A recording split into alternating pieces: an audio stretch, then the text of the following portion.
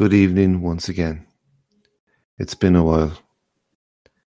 The winter has been long and cold, maybe so much so that I needed to go into a long hibernation myself. But here we are, emerging from the warm cocoon of the den and ready to breathe the fresh air once more. Winter is an interesting time to live by the sea. The tourists have retreated to their homes, and it's a much quieter time. Long walks by the seafront, watching the moody waves churning. And it's during these times that much reflection can be done on the year that's just gone by. And it's in this setting and in this mood that tonight's sleep story begins.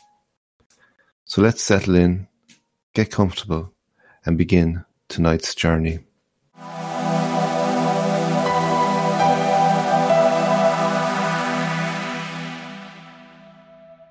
Flying kites. Willie's grandfather had flown a kite for him when he was a boy. His 8-year-old eyes marvelled at its jerking movements against the backdrop of sand dunes and the pale blue skies of Banna Strand.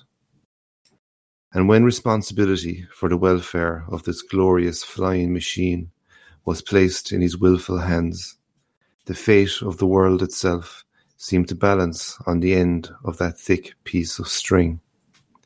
For 2 full hours, the boy stood transfixed as he gazed up at the triangular shape, blotting out sky and sun in fleeting moments as it convulsed against the impulses of the wind. That had been many moons ago. 3 decades had passed under those southern skies, and the gales of time had blown him gradually eastward.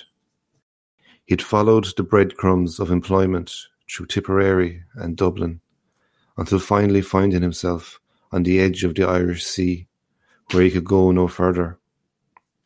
The green water framing a bitter set of memories for which he had no boat to cross.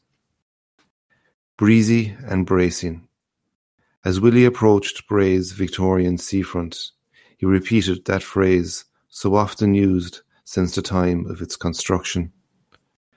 Though the wind had indeed picked up as he rounded the corner and took in the wide expanse of the promenade, the low-lying winter sun had mercifully retreated behind the corner of a grey cloud, and a dark cloak fell instantly upon the long concrete path before him. An elderly man sat awkwardly on a bench, surrounded by a small platoon of seagulls, who hungrily eyed the contents of his brown chip-shop bag. Brazenly, they had refused to give an inch, despite the close proximity of children's buggies and the heavy footsteps of a jogger. Further down, a large beige dog lay prone upon the concrete, as though sunning himself on the cool winter air, tethered to an equally unkempt and carefree owner. Beyond the blue and red-tipped railings, a group of adults and children stood on the stony beach by the edge of the sea. Willie could see that it was they who had been flying the 2 kites he had noticed on his way down the hill towards the seafront. Probably a family, Willie thought, as he paused and leaned his elbows against the railing. To have the warmth of a child's hand in your own, and the unconditional love and trust that such commonplace things provide. Of course, it was not too late for him to find out for himself. But, in another sense, it was. Opportunities had risen and fallen like kites in the blustering air above Ireland, and throughout his travels he had seen them soar through the clouds and plummet towards the rocky surface. He had watched their full sails bloom in majestic patterns before their strings entangled and dragged them earthbound in a doomed embrace. And as always, the last of these falls seemed the hardest and the most terminal. Laura's eyes opened along the long, distant blue horizon before him, and gazed back at his solitary figure upon the promenade. Her memory had followed him, though her feet had walked away many months ago. Her face would always unspool itself from thin air when his fortunes fell low, and would whisper the sum of his losses to the soft cavern of his ear. They had enjoyed 5 years in each other's lives in Dublin, and rolled the dice on many potential endings until finally their number came up. Having seemingly come through the storms in the form of their early day kinks, the arguments that followed, and the bickering of later years, it was their genuine adoration for each other that had navigated their ship to calm waters once more. It seemed to Willie that here at last was a person who both loved and had the measure of him. Someone who would never put up with anything less than the best version of himself. And because of this, through her eyes, he would always see that best side of himself reflected. He loved her for this. But time had been a cruel mistress to them both. And as she blew the leaves from their calendar, a distance to him began to grow in Laura's heart. The quirks in his character, which had initially drawn her to him, became irksome and trying. His generosity became to be seen as frivolity. Comments in jest were taken easily to heart, and his affections, once a spark of warmth to her skin, turned repetitive and stale. With the passing of weeks and years, the foundations of all that made them a whole eroded, unseen, beneath the waterline. Gazing into the wide, flat line of the sea's horizon, Willie felt a single tear slip from his eye and slowly find a trail down his cheek before settling on his upper lip. It was never fair, of course, but no one had ever promised him it would be. "Excuse me, mister." A young voice pierced the salty air and startled Willie from his memories, dragging him back to the reality of a blustery afternoon in Bray. Tracing the source of the voice, he found that he was being spoken to by a young girl of no more than 8 years old. Standing boldly on the promenade, with a hand casually placed on one hip, she tilted her head to one side in anticipation of his response, while her brown hair blew wildly about in the fresh sea breeze. "Can I help you?" Willie muttered, still startled by her presence and the invasion of his musings by the water. The girl smiled in her freckled cheeks and stretched her arm towards him with a closed fist. Turning her hand upward, she opened her fingers and revealed a sparkling €2 coin nestling in her palm.